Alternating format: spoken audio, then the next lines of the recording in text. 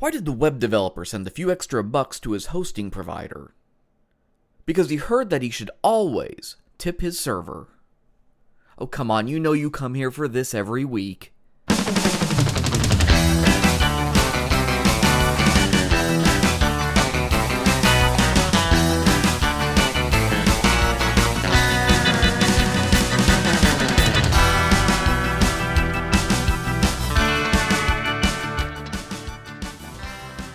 Well, holy crap, thanks for listening to Real-Time Overview this week, everybody. I'm your host, Michael Feenan, and I hope that you're having a fantastic, awesome, great start to your Wednesday.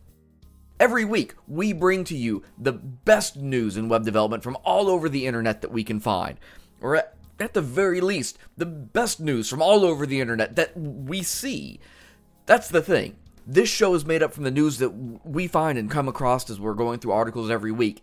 If you guys have found something that you think would be really great for our listeners to hear about, whether that's something educational or informative, maybe it's just something cool that other people are doing, run by our website at drunkenux.com and let us know. There's a little contact form there. You can send us a link so we can check it out. You can also send it to us on Twitter or Facebook. We're at drunkenux. Let us know what you're reading and what you find exciting, and we'll see if it can make the show next week.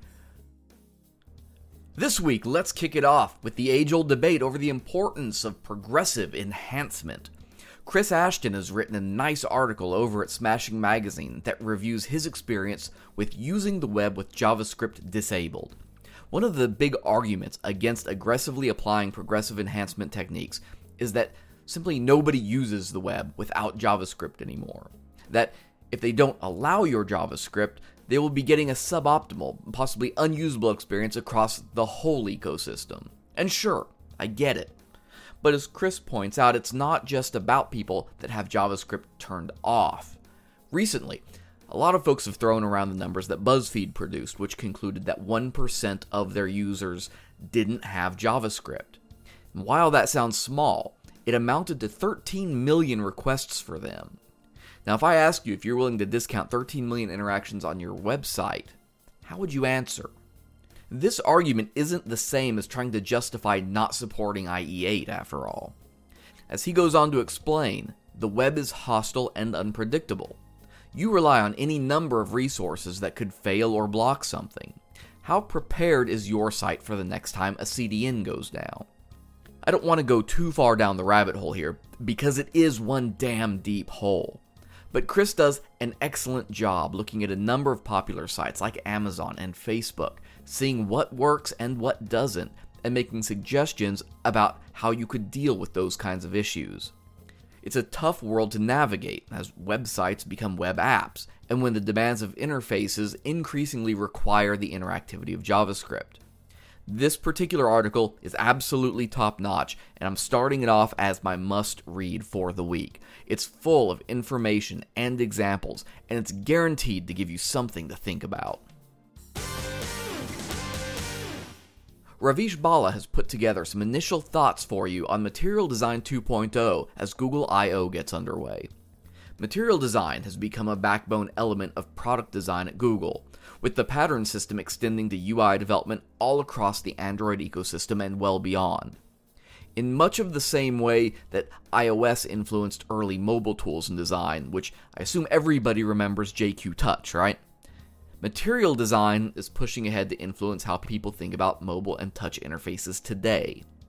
The next release of Material Design isn't going to be a major overhaul of what they've established. Instead, Ravish looks at how it aims to refine the concepts that it established in the first version of the spec. Much remains to be seen, and we should expect to hear a lot more detail as we move through the next couple days at Google I/O. If you do mobile development, either on websites or for applications, it'll be worth keeping an ear to the ground for updates as we learn more about Material Design version 2.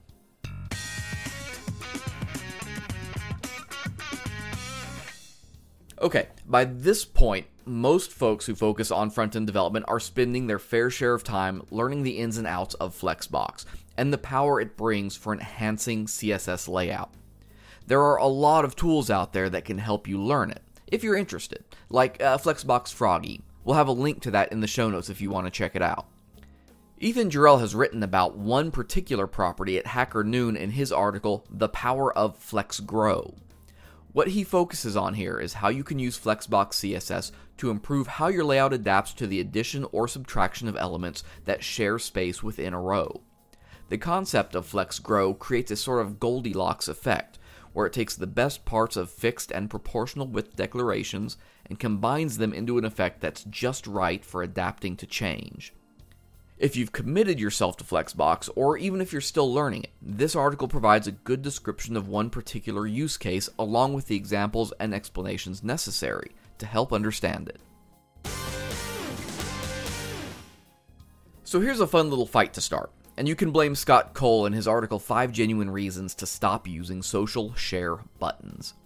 Scott has put forth an argument for why you don't need to worry about incorporating social media sharing buttons into your layout, and I'm not going to say that I disagree with him. I don't want to take away all the mystery addressed by his post, but let's just say that you can make a very compelling case that people don't really use them, and that they add a lot of weight to a page, among many other things. So, for many folks, your share counts are already going to be fairly low. We're not all Smashing Magazine, for instance.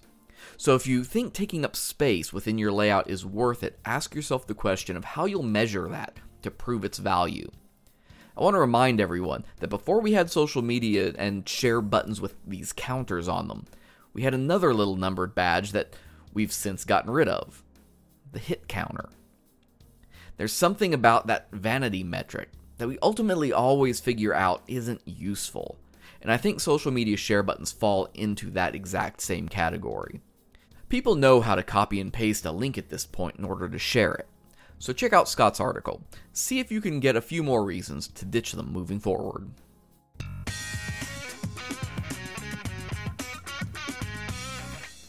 If you hang around the internet long enough, we all eventually end up on Reddit at some point. Despite being 13 years old, it's managed to hang on to a layout that still very much resembles what it was when it first started. Go check out archive.org and punch up reddit.com. Go back to 2005, take a look at what it looked like then. It wasn't all that different from how it looked earlier this year. Now that's all changed as they started rolling out a new redesign to users last month. Rachel Kaiser has put together a short piece at The Next Web that looks at how some of the site's larger communities are reacting to the update, which only reinforces this often learned lesson that users hate lots of change happening all at once. That's not to say the redesign is actually bad, and I'll admit it. It doesn't bother me personally all that much. But there are always good lessons that we can find when large community sites like this undergo change. Are you a Reddit user? What do you think of the new layout? Maybe a bigger question, do you think this is a move to make the site a sweeter target for being bought by somebody? Drop by drunkenux.com. Let us know your thoughts on the redesign.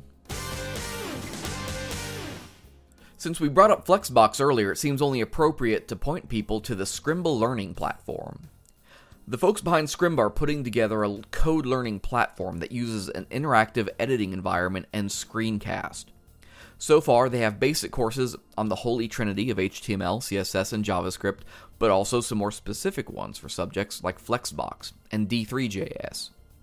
They've broken these up into fairly nice, bite-sized segments that cover 20 or more lessons in some cases per course.